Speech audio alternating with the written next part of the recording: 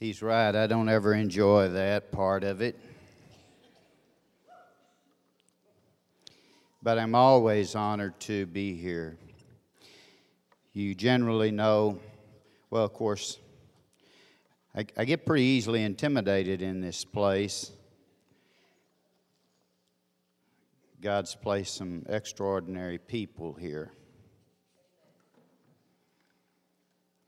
They don't have to look far for people who carry a word.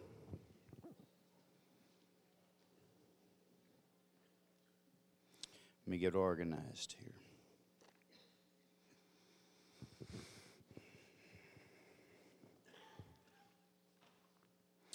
My heart is very full this morning. And you're fortunate that the Super Bowl is later in the day.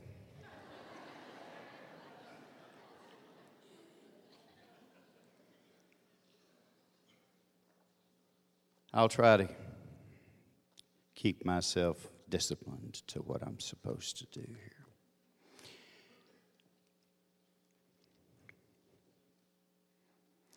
The other day we were sitting around the table at Teen Challenge, and now that I know it's not a Teen Challenge service, but we were, the staff, some of us were sitting around the table, and the question was asked, does anybody have anything you'd like to share? One at a time, all around the room. Different ones began to talk about how God was affecting their life and what was taking place. And it so blessed me. I was sitting down on the inside, on the outside, but inside I was dancing all over that dining room. I just thank God, thank you for your everlasting mercy, that you would tend to any of us, no matter our condition or where we come from. Is that God would see fit to breathe on us. What a blessing. We're like blessed this morning with this worship, and I was caught up. One of the staff said to me later on, she come in, her face was all smiley, and I said, I aggravate everybody. I said, well, what's the matter with you? And she said, I am so full. I am just so full. That's how I feel this morning. I feel very full. I honestly don't feel like sharing. I feel like just standing up here and crying. These times when God begins to move in our midst and begins to breathe on us and this kind of worship comes out, I just want to stay in that place. You don't want to move out of it. You older you get, you begin to value those places. I know there's not any old people here, but I brought my phone up here for a reason. I don't do good with this mic, but as you'll know if you've ever been around me, when I start sharing, my nose starts running. I think it's an Oklahoma problem.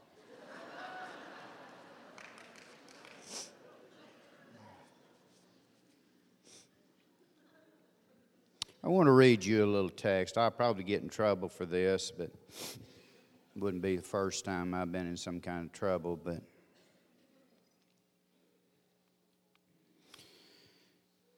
one of the little ladies that said, I thought it might give you an update. One of the little gals that has sat in this fellowship for at least a year and a half has since moved on now, and you always wonder what happens to them.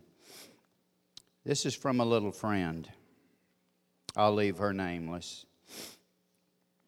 I thought about her the other day. She's been gone for quite a bit of time, and I sent her a text. How many old people here text? That's what I figured. I sent her a simple text. I said, how are you doing? You have to get the language here, but it says, Larry, weird, crazy God timing of your text. I was in the middle of talking with a girl who went through a Florida Teen Challenge. We were at a citywide worship night where a bunch of Denver churches came together for a corporate night of worship and prayer. And all the guys, which this bothered me a little bit, and all the guys of Denver Teen Challenge were there. And God wrecked my heart so much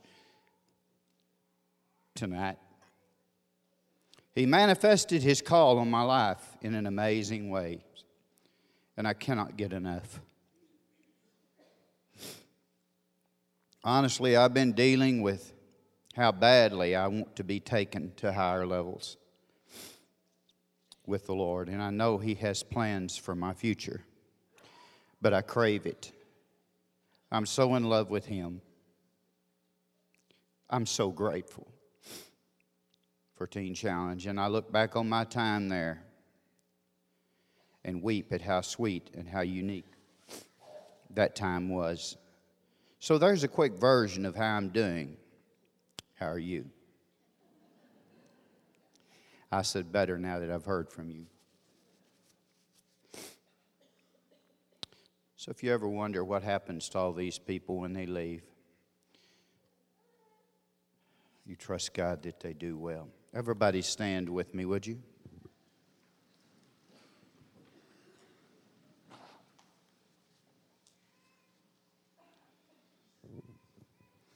Now turn and face somebody.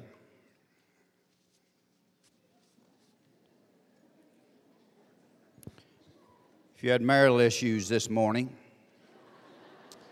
this would be a good time to clear them up.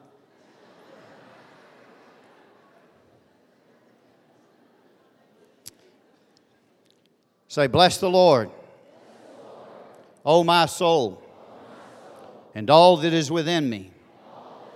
Bless His holy name. Bless the Lord, O my soul, and forget none of His benefits. He's forgiven all of my iniquities. He has and is healing all of my diseases. He's redeemed my life from destruction. And He's crowned it with loving kindness and tender mercies. He's making me a tree of righteousness, the planting of the Lord. Blessed be His name. Amen.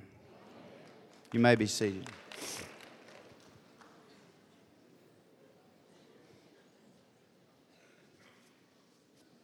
If that didn't fix your marital issues, Pastor Todd's here after church. Other pastoral staff can meet with you.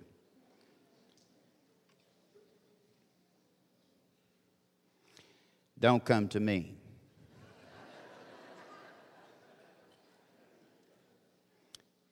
I've always been taught the best advice is not to give any. I'm in the book of Ruth this morning. This book has consumed me for about 3 weeks. I've always liked the book. It's just 4 chapters.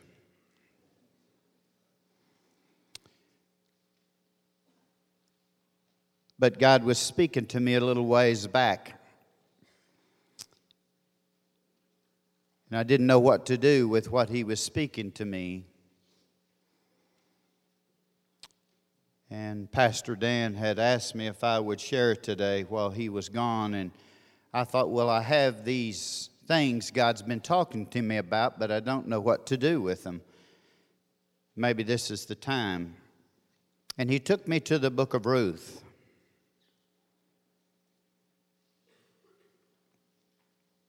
What a book. It's right after the judges, and it was during the time of the judges were judging, and it's before the book of Samuel, if you're looking for it. It's an amazing 4 chapters with amazing people. I am so glad it was put in where it was.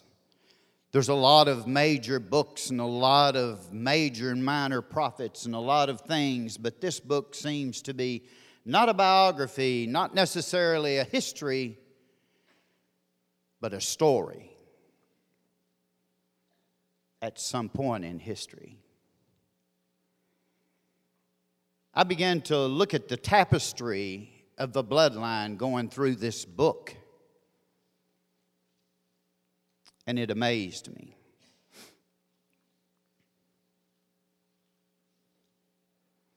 How the blood wove its way all the way back through this little 4 chapters.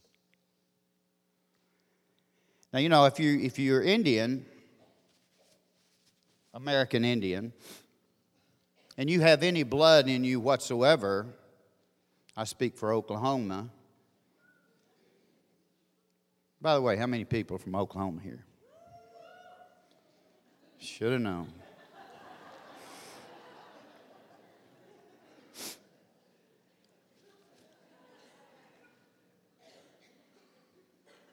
If you have any Indian blood in you whatsoever, you can go back to the tribal council. You can find one of your relatives in the roll, and you can get a card that says you're 1/8 or 1/16 or however far back it goes, which opens up all the privileges of that tribe to you. Well, this tapestry flowing through these 4 chapters goes all the way back. And I'm sure I'll slaughter these names, but Perez all the way back to Judah. That was Perez's father, was Judah. And it weaves its way all the way up, and I won't go through all of those names, but it eventually gets to Rahab. And you know that story because she showed favor to the spies and she hid them. I just got to thinking about it one day, and I felt like dancing again. It wove back into Rahab, the harlot, who was a Gentile who birthed Boaz. Then Boaz married Ruth, who had Obed, who birthed Jesse, who was the father of David. And it continues right on up to the Messiah. In that bloodline, there was at least 3 foreign people. Gentile blood was woven into that blood. Now, how far it reaches and how long it goes, I don't know. But the thought hit my mind. What an amazing Christ. We talk about multiracial, multicultural. And the whole time, all the way back into the bloodline of Christ, he was weaving room for the Gentiles.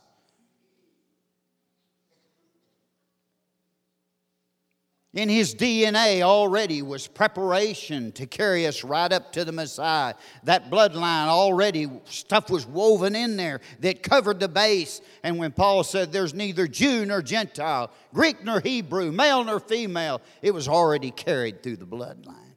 I saw this in that book and I thought, hallelujah, there was room for me in that bloodline somewhere. It was the mixing of the Gentile blood into the line of Jesus. And it was making provision for all of us. This little book stretches 42 generations from Abraham to David. It reaches from David to the point of exile and all the way from exile all the way to Jesus.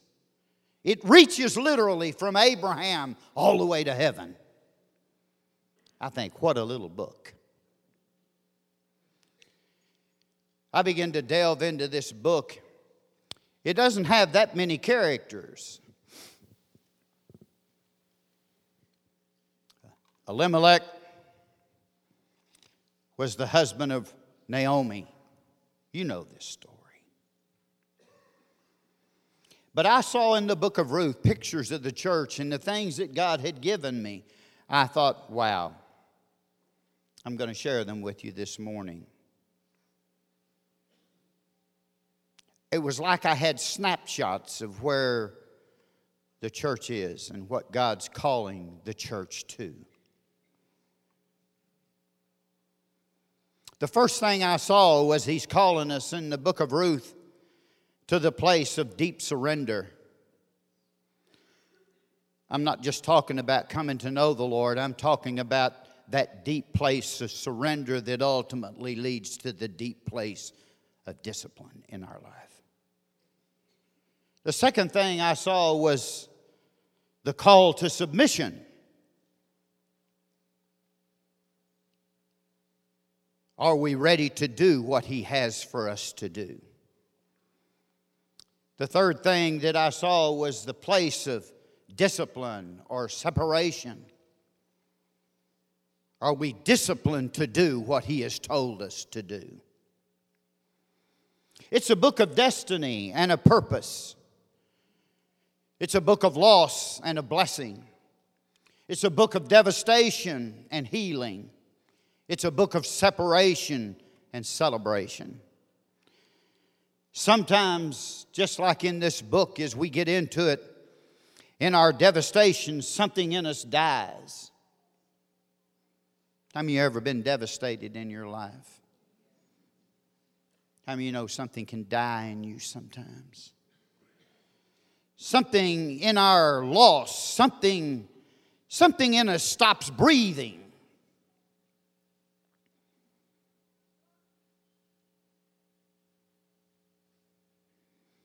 Has anybody ever had that kind of loss?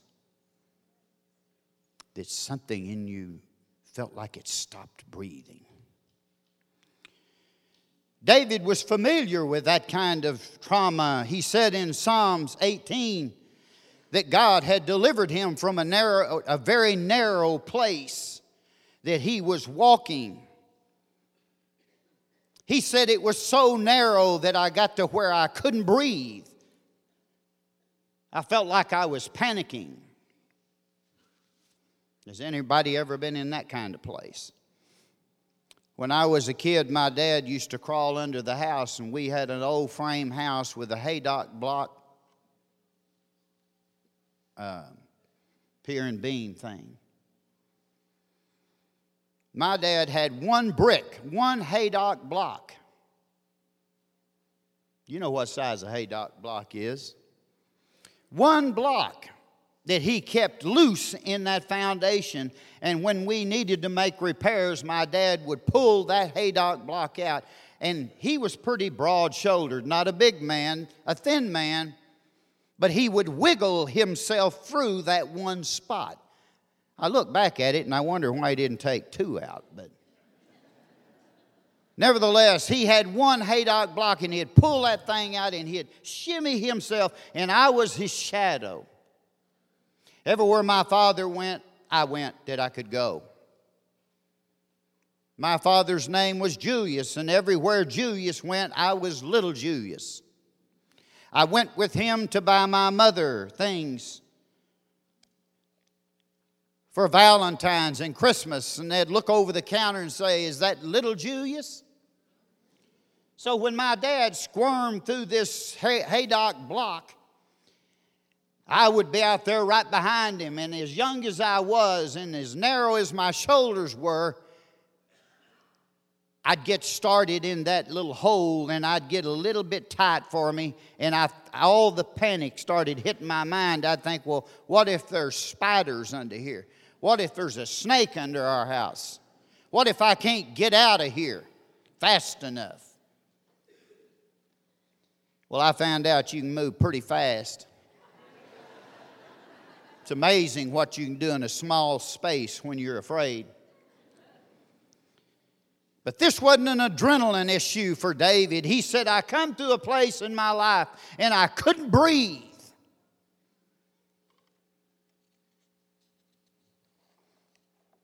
But God, he said, brought me out from the narrow place where I was breathless and I couldn't get my second wind, and brought me into an enlarged place of his presence where I could breathe freely and I was deathless and I was happy. Relief. An enlarged place of his presence. I'm here to tell you this morning that our God wants to bring new life to us out of that place of death and desperation. That deep place of loss and separation. He wants to bring us into an enlarged place of his presence where we can breathe freely. What I'm saying to you this morning, if you're in that place or you're coming through that place, is that God hears you this morning. He hears you. Now you'll have to give me just a minute here to bless the Lord. He is Jehovah God, and he is the God of everything, but he delights in using nothingness. He is Jehovah God, and he is the God of fullness, but he brings things out of emptiness. He is Jehovah God, and he's the God of all things, rich, but loves to call things out of poverty. He's Jehovah God, and he is the God of all things, living, but delights in calling things out of death. He is Jehovah God, and he is the God of all possibilities, but he loves to call things out of impossibilities. He is Jehovah God, and he is the God of all life, but he loves to call things out of barrenness. He makes streams in desert places, and he makes a way where there is no way, not even the possibility of a way. God makes a way through that place. He is the God of surprises, and he loves to astound his people. So this morning, he hears you. And if you're coming through a narrow place and a difficult place, he's about to bring you into an enlarged room of his presence. What is an impossibility for you is a possibility for God. I saw this in Ruth, the first chapter. The first thing I want to talk to you about, and I want to get through it a little bit quick, because I get really long. It's the place of conversion and of surrender. It's the call to surrender. My question to you would be simple. Does God have you?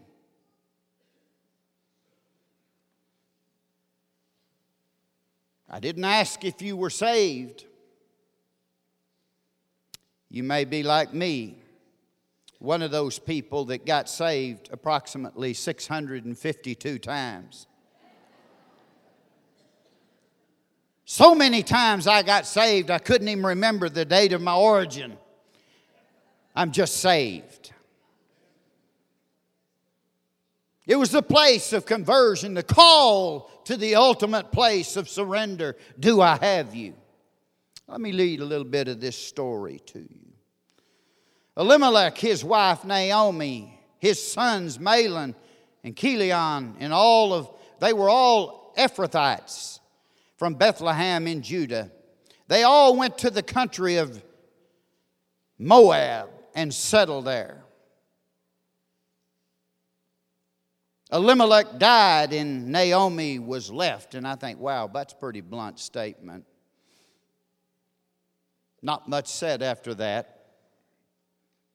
Elimelech died and Naomi was left. She and her sons, the sons took Moabite wives. The name of the first was Orpah. Probably missed that. The second was Ruth. They lived there in Moab for the next 10 years. Verse 5 says, but then two brothers, Mahlon and Chilion, died.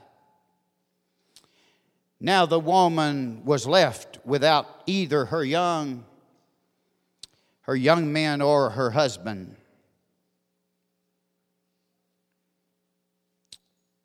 What a loss. Sometimes we hurry through these things and you don't feel the pain or the trauma of all that kind of stuff. She lost her husband, and then she lost a son, and then she lost another son. This was Naomi who left Bethlehem, the place of plenty, because there was a famine there. It was called the house of bread. Elimelech decided to move from that place because bread was getting a little scarce and there was a famine there. So they took off to the land of Moab, a place they had never been. They heard that God was supplying. There was enough food there, and so there wasn't a famine, so they took off to the Moab. And now at Moab, there was great loss in her life. Naomi said, when I left Bethlehem, I was full. Her name was pleasant. I was rich. I had a husband and 2 sons.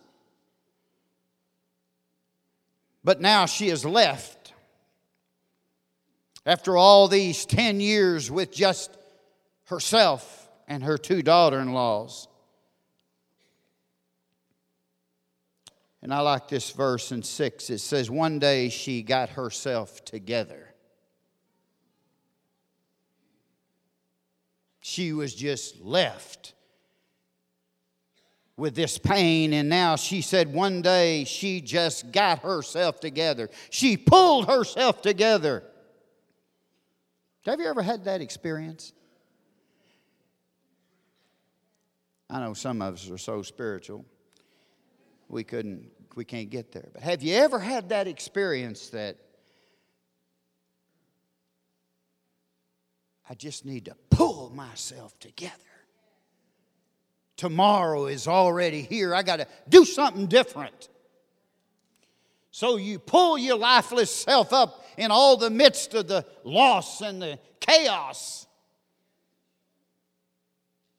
Say, we need to go to a different spot. Why sit we here and die? One day she got herself together, and she and her 2 daughter-in-laws got them ready to leave the country of Moab and set out for home. What a place you want to be is home. Anybody ever get like that? Anybody ever dream about, boy, if I could, when stuff starts hitting the fan and you just don't feel right, stuff's hard on you, and you start saying to yourself, boy, if it was just simple, if I could just be back home and sit at my mother's table and drink a big, good glass of iced tea and eat a good homemade meal, if I could just get back home.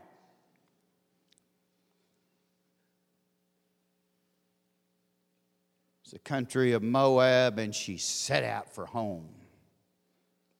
Bethlehem, Judah.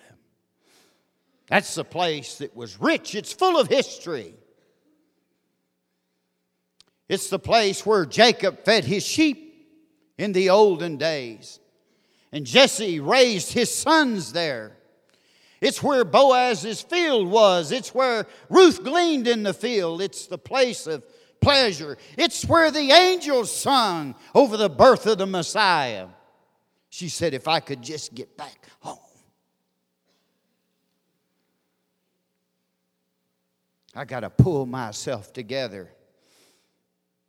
And she heard that God had been pleased to visit his people and give them food.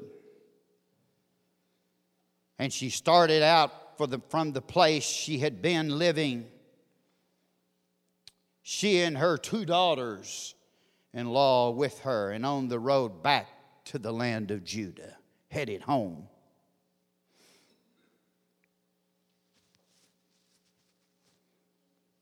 Some of you probably saying, if I could just get home now.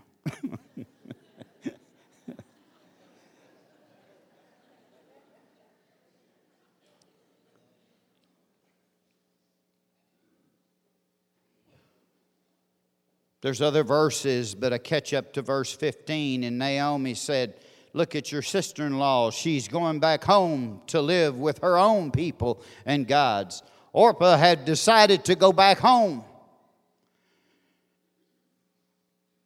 She gave them the choice on the road to Judah. She said, why don't you go back home to your family and to what you're familiar with? It's the place you grew up.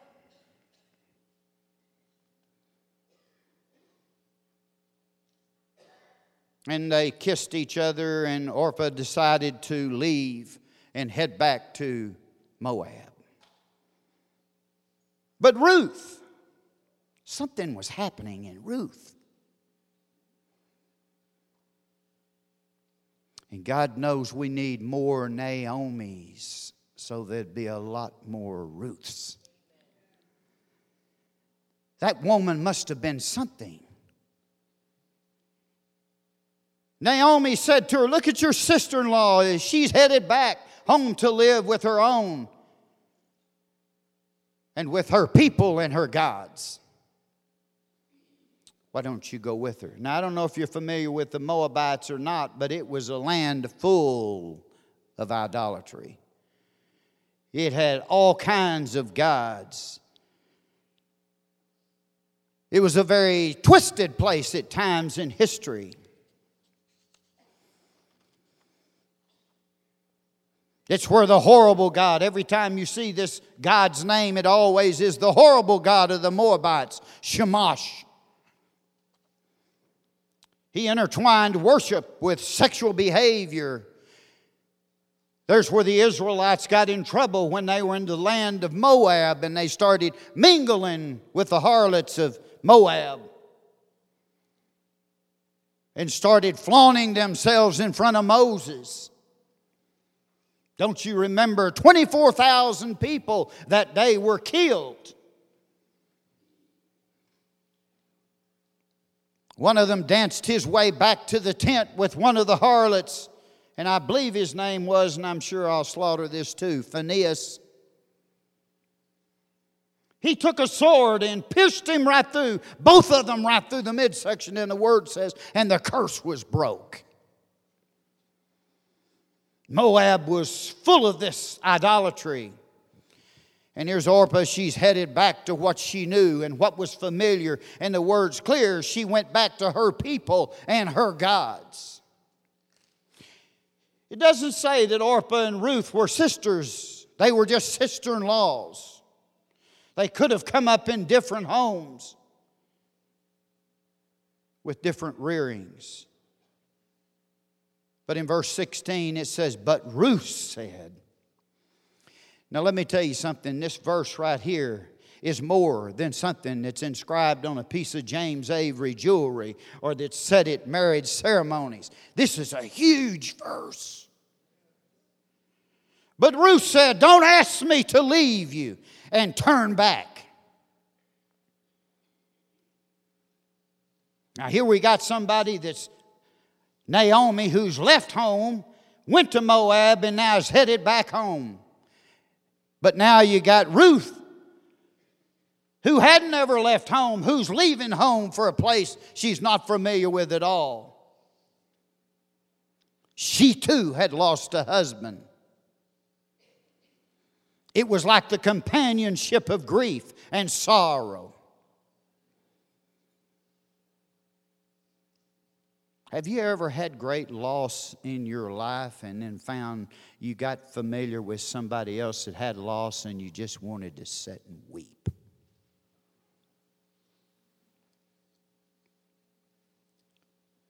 Now headed back is Ruth, who's lost her husband, Naomi, who's lost 2 sons and a husband. And Ruth said, don't ask me to leave you and turn back. Wherever you go, I will go. Something's happening in Ruth. Wherever you live, I live. Your people will be my people. And your God will be my God. There's something happening in her. God's birthing something in Ruth. Wherever you die, I will die. And there I will be buried. May the Lord punish me severely if I allow anything but death to separate us. What a commitment.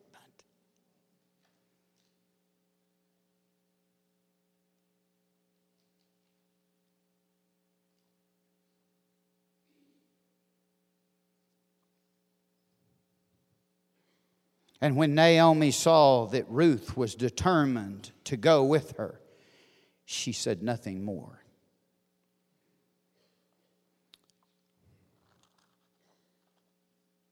Ruth had not only become a daughter-in-law to Naomi, but she had become now a friend. And now she becomes more or less a student, and there's a conversion taking place in her life. Something's happening in her. Through the admiration of Naomi, her heart has seen something she desires, and she's willing to leave what's familiar to go there. And now she's coming to a place of total surrender. Surrender that means to resign in the favor of another. That's what surrender means, to yield to that place. Ruth leaves Moab, her family, her gods. She says bye to the horrible god of Shamash. She leaves more or less the place of perversion, and now she's headed for the place of promise.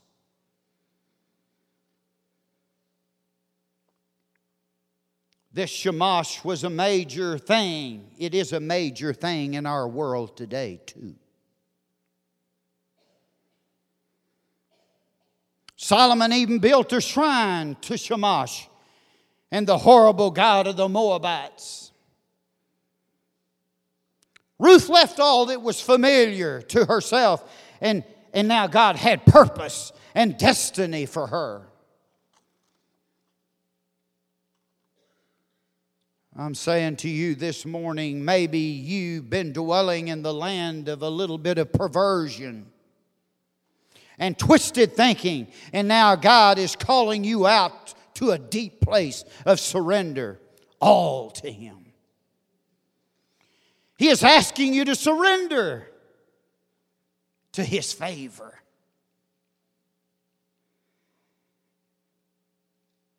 Maybe you've just been dwelling in the place of personal ambition, fulfilling your own desires, and God wants to call you into purpose and destiny and design.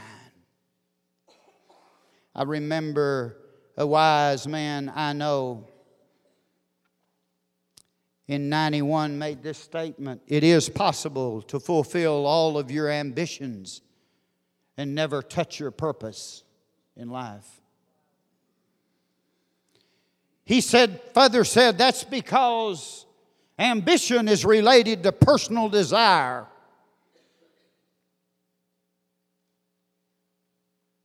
But purpose is related to destiny. There was something of destiny on this woman. Maybe you've been in that place of just fulfilling your own ambitions and desires, and now God's calling you out from that place to the place of purpose and destiny. God had more for Ruth, that He would weave the bloodline down to a Moabite. And out of her would come a marriage to Boaz. And out of Ruth would come Obed. And out of Obed would come Jesse. And out of Jesse would come David. And out of David would come the Son of God. She laid down all that was familiar and what was ambition to her. And now she hooked into destiny. I'm telling you this morning that I have a word for you. As God has heard you in your place of devastation, your place of loss. He hears you this morning, and He's taken you from that place and plugging you into a new place of destiny if you'll surrender everything to Him. Does He have you this morning? Simple as that. That same wise man I know, who generally sits back over there, He said there's always sufficient grace to fulfill your destiny. There isn't any grace to go back to what's familiar. There is grace to go forward. There's sufficient grace this morning.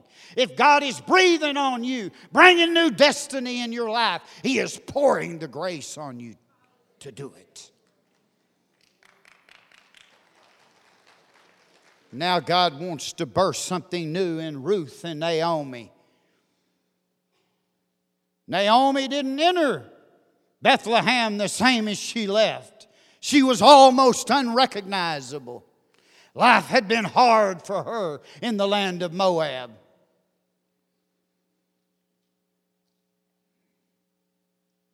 She was almost not known when she entered the streets. The other women of the city were looking at her really close. You know how women do. They're always into fashion and design and stuff that's going on. They all up into that kind of stuff, and they're checking her out. Naomi's not the simple, pleasant Naomi anymore. Her shoulders are slumped. And the weight of loss is bared down on her. She said, the Almighty has been angry with me. Don't call me Naomi, the pleasant one, anymore. Call me bitter.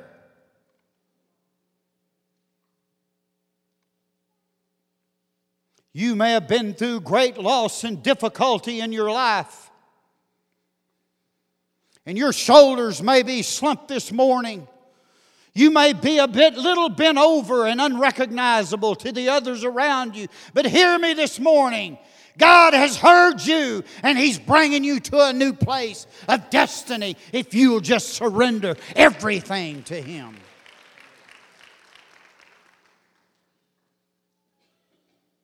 The ladies were checking her out. They didn't see those nice designer boots.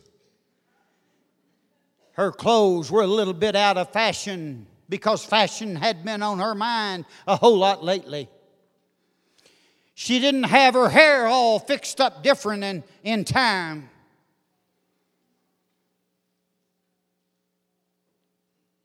Frankly, she just didn't look that good. And one of the ladies said, "Isn't that Naomi? Where's her husband? Where's Elimelech? And where's the two sons? Her boys are not with her."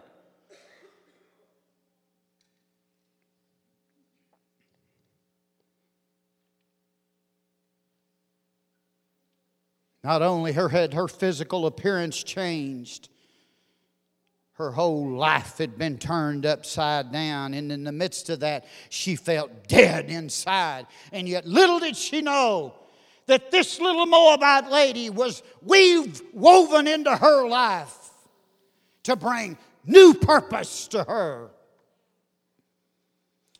You say, what would that be? Well, when Ruth had Obed, they called her little Naomi's child, or Naomi's little child, because she held him and rocked him and took care of him and laughed with him. God brought something new into her life. Now God wants to burst something in them. He bursts things in our loss and our death. He brings new life. The second thing I want to visit with you about, and I'll try to hurry. Oh, my Lord. Jesus, help me.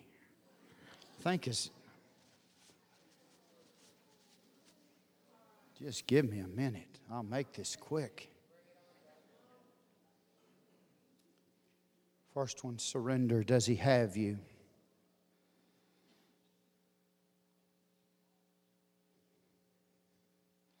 Now God calls Ruth to a place of submission.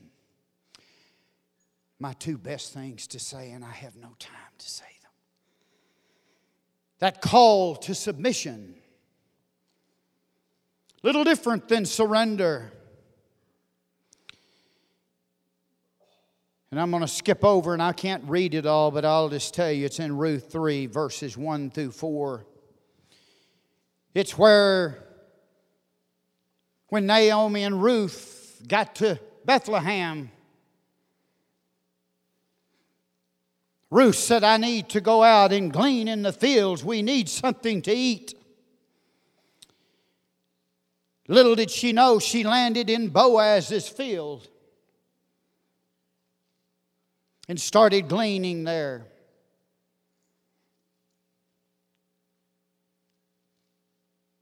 When she returned home, Naomi said to Ruth, she brought the grain in and she said, what field have you been gleaning in today?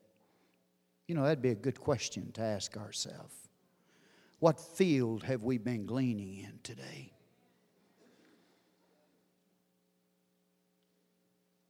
She said, it's in a man's field called Boaz. She didn't know Boaz from Ahab. A man named Boaz. And Naomi recalled, he's one of our kinsman redeemers.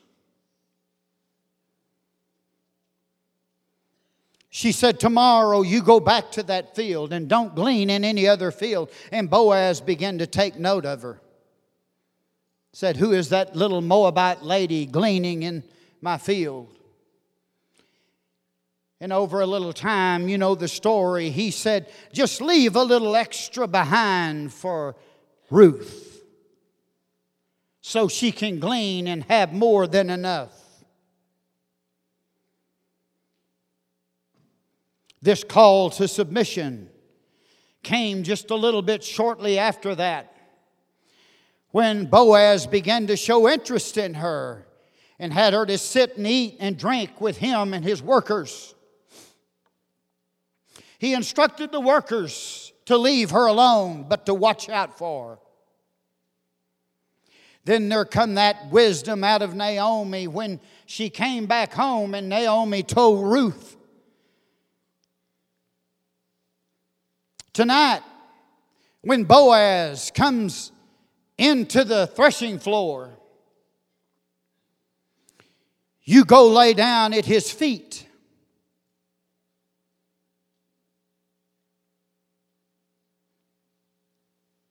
Her intent was not to sleep with him. Her intent was to lay at his feet and to be covered over with his blankets. And she said, when he wakes up, he will tell you what to do.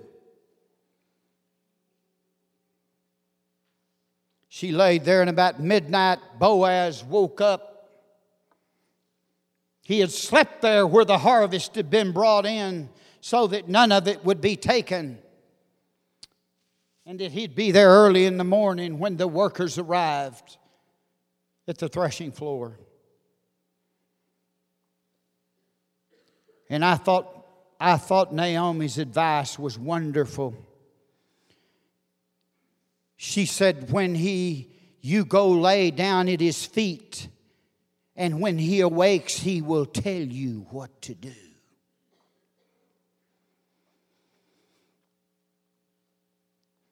Lay at the feet of your kinsman redeemer, and he will instruct you what to do. This is a picture of total submission. Not only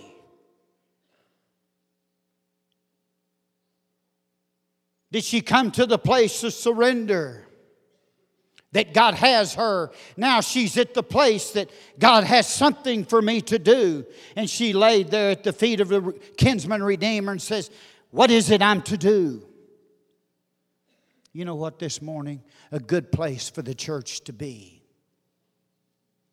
is at the feet of the Redeemer and just wait there till He tells us what to do. Lay at His feet, He'll tell you what to do. When He asked, who are you? She said, I'm your servant, Ruth. She couldn't wait for him to tell her what to do. She replied, spread the corner of your covering over me, for you are my family redeemer. You can rescue my mess I'm in. There's where servanthood starts. It's at the feet of the Redeemer. We need to lay ourselves this morning at the feet of Christ, our near kinsman, our covenant redeemer. He is the bone of our bone and the flesh of our flesh. And wait for Him to tell us what to do. She washed herself and anointed herself and laid at His feet. It was a place of total submission, of humility and obedience. She was yielded and resigned at that place to His authority. Are you ready to do what He has for you to do? James says in chapter 4, verse 7, "Submit yourselves therefore to God, and humble yourselves in the sight of the Lord, and He shall exalt you." Submit your mind to the truth of God, and submit your will to His precepts. Submit yourself to God, for He is ready to do you good. Give me just a minute. It's time we wait until He tells us what to do, church. It's past time to stop looking at the trendsetters and start looking to the Savior. It doesn't matter how others are doing it. What does matter is what He wants you to do. Not just to be different, but to be right. It may cause you to stand out or stand alone, but if that's what God says to do, do it with all of your might. I'm amazed at the music industry. Many times, and I know little of it, but many times most of the music, the people that sing it, they grew up in a church choir. That passion for music was birthed in their church. And the church was the trendsetter for music. We got to be careful that we don't respond and try to allow the world to be the trendsetter for our music. It still needs to be birthed in the church.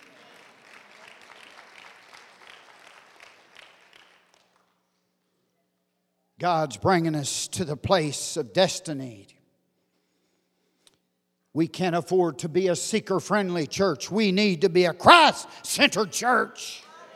Doesn't matter what they're doing in Southern California or Arizona. It matters what He's told you to do. Do it. He is the head and we are the body. We need to stop treating Him like He's the foot, and to take us where we want to go and bless what we do.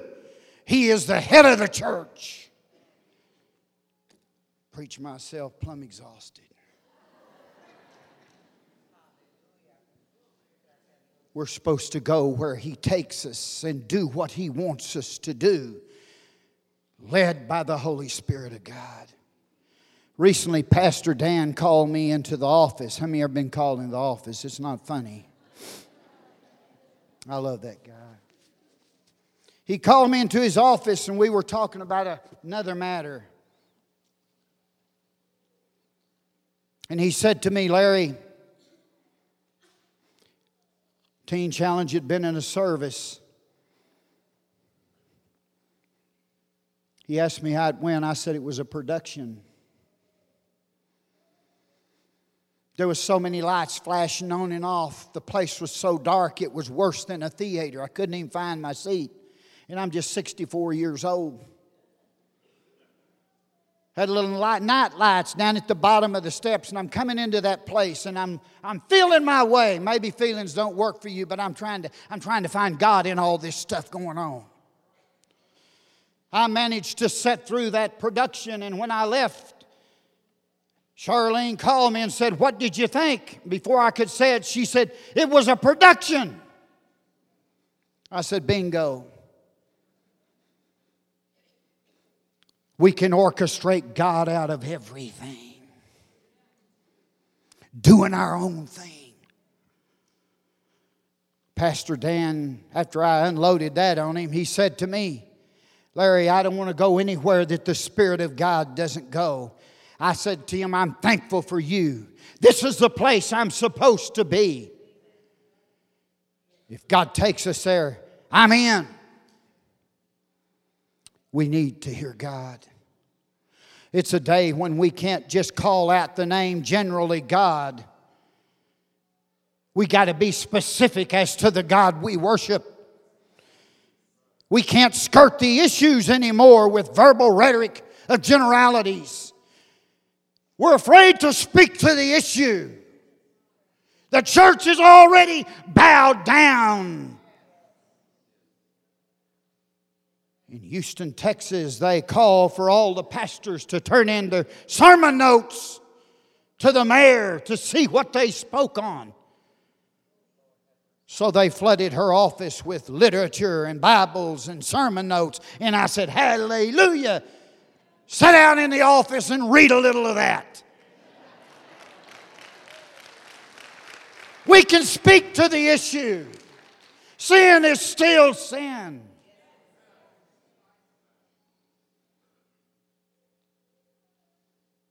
It still is what it is. Let me get on out of that and I'll get to the last thing.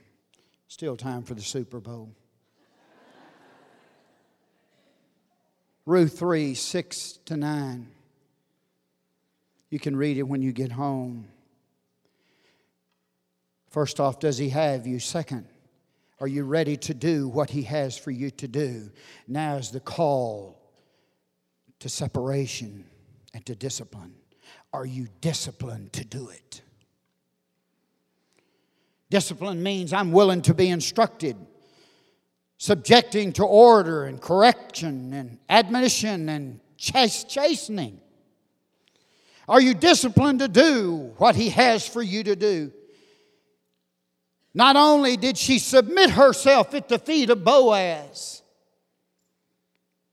and wait for him to tell her what to do, now she's on the floor, the threshing floor, where there's separation taking place. The church, we need to find ourselves on the threshing floor and be separated from what is ailing us and what is separating us from the Christ. It's the place where they took the wheat or the barley and they beat it and shook the grain loose from it and then took pitchforks and pitched it up in the air. But get this.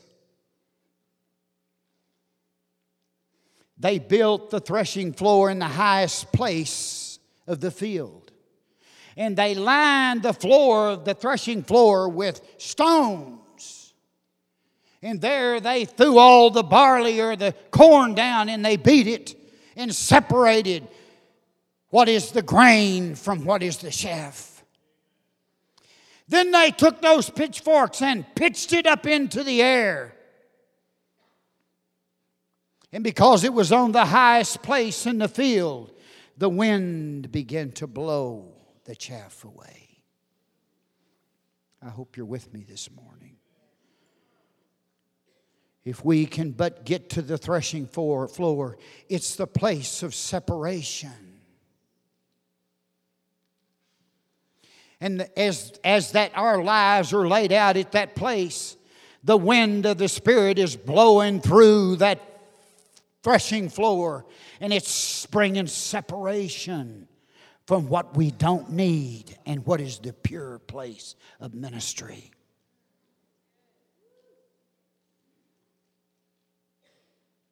It's in the Spirit where He separates things unto Himself. It is where discipline begins. It's a place of separation. The church for years tried to bring ourselves out. We said, be ye separate and come out from among them. So we did, and we were weird. Separation's a work of the wind of the Spirit blowing, and it's blowing through this fellowship. And what God's doing is separating what's useful to Him from the stuff that doesn't matter.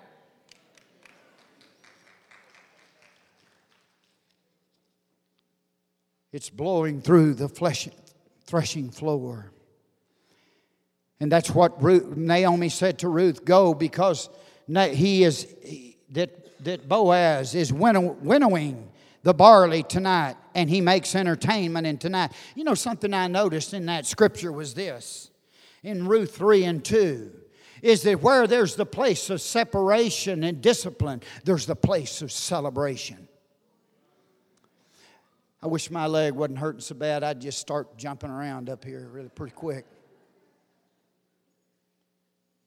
There's celebration where God's cutting stuff loose from us. Boaz would dance and they would sing with all the workers as the wheat and the pure grain fell to the floor, the threshing floor. And the word says they danced and celebrated at the place of separation. Will you stand with me, please?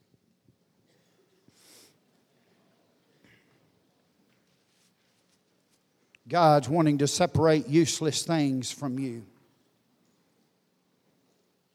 Are you willing to be disciplined to do what it is He has for you to do?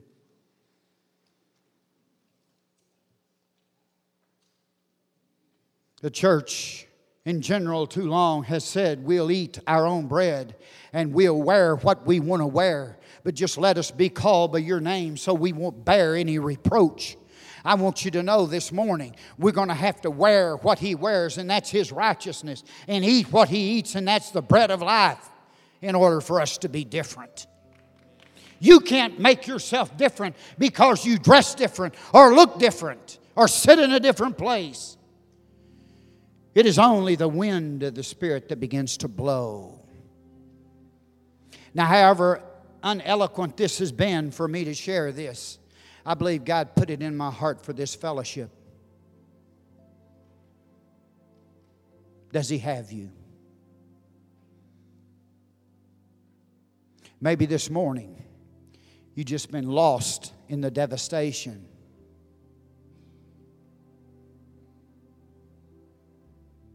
And your shoulders are slumped and you feel like I can't bear anymore. God's ready to burst something new there.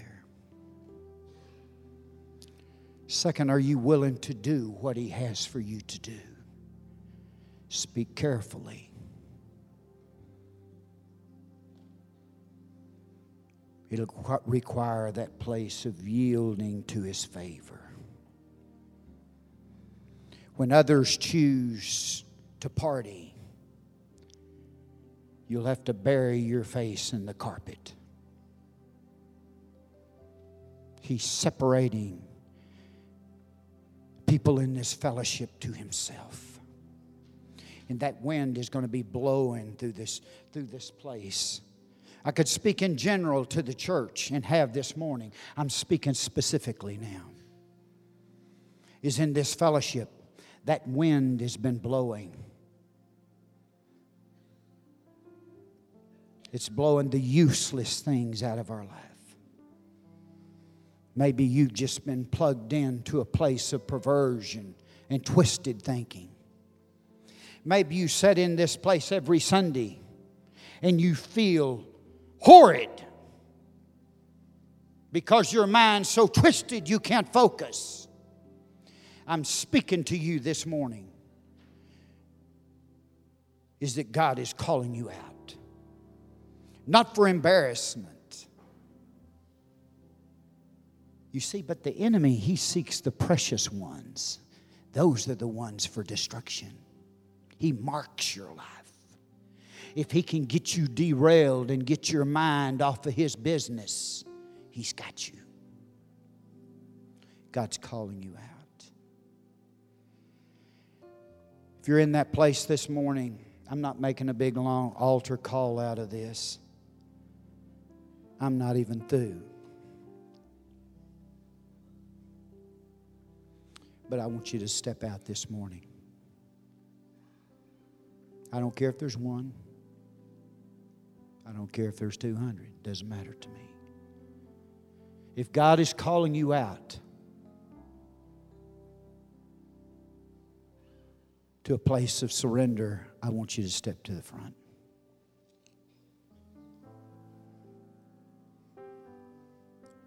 Don't come if he's not.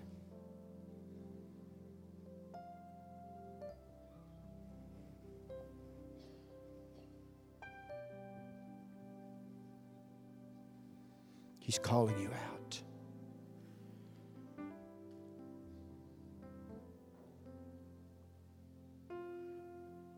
And you're willing to say, Lord, I want to do what it is you have for me to do. I want to do it.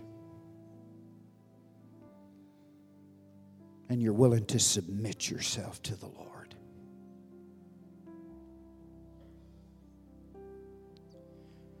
Your shoulders may be slumped with your past. You may not even be recognizable.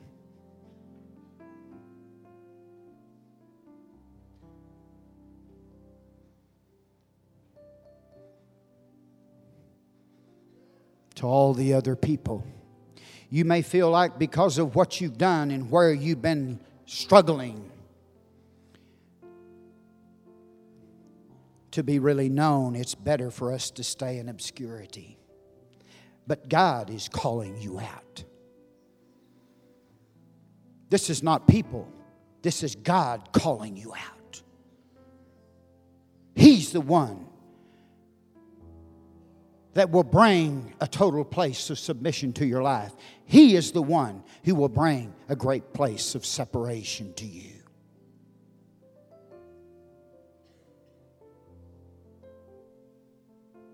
God did bring new life to Naomi. She had a grandson. And she loved that baby. Something of life sprung in her. She started laughing again. She had purpose. Little did she know that purpose was woven in through a Moabite.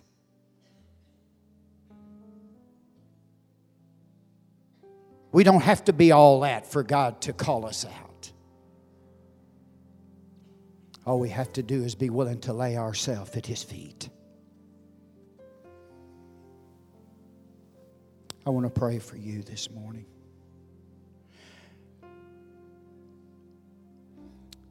I need a brother to a brother and a sister to a sister. If you're in this place and you're a sister, go stand behind a sister. There's a reason why I'm saying that. If you're a brother, find a brother. I'm sorry I've been so long.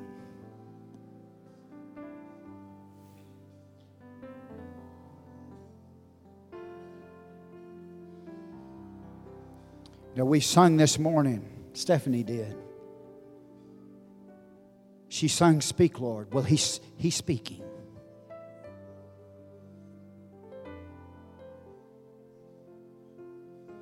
And my heart this morning dances not because of the amount of people. My heart dances because God's calling us out. He's doing it. And it is His work. Now let's pray. I want to just pray over you. And I know that God's already broke the curse. The curse can't pass through the blood.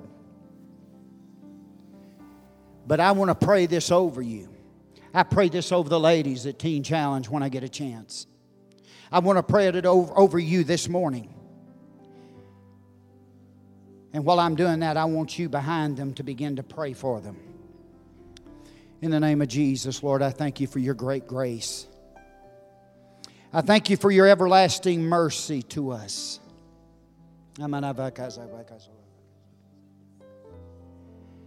in your name, Lord, I know that you've already broke the assignments off of our life through the shedding of your blood. But this morning, I remind this group of people that every assignment that was placed on their life, every assignment out of the pit of hell that's ever been placed on their life, this morning we recognize and we're conscious that your blood has severed that assignment.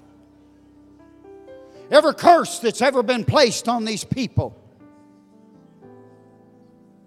every curse that's been spoken over them from birth on, even some of them when they were in the womb, they was cursed by their parent. In Jesus' name, I speak the curse to be broken through the blood of the Lamb. You broke it over 2,000 years ago. And this morning we break that curse. We declare it broken. And in your name, Jesus, I break every unkind word that's ever been spoken to these people. Every unkind word ever spoken within their earshot or outside of their hearing. Every unkind thing that's ever been spoken to them in their home or outside of their home or at the workplace. Through your blood right now, we declare it severed and broken. That those words are not eternally affecting our life. Today, they are broken through the blood of the Lamb. And we will be what you declare us to be. Not what's been spoken that we are. And I pray these folks, as you put that call and call it out of them this morning. I pray the living favor of God would hover over their life. That they'd not know a day without your presence. They'd not know a day of not being conscious of your provision and your grace. From the youngest to the oldest this morning, would you touch them? I pray in the name of Jesus. So now would you just begin to pray over them? You who are behind them, would you begin to pray for them? Lord, in Jesus' name. Renew us, my Jesus. Renew us, my Jesus.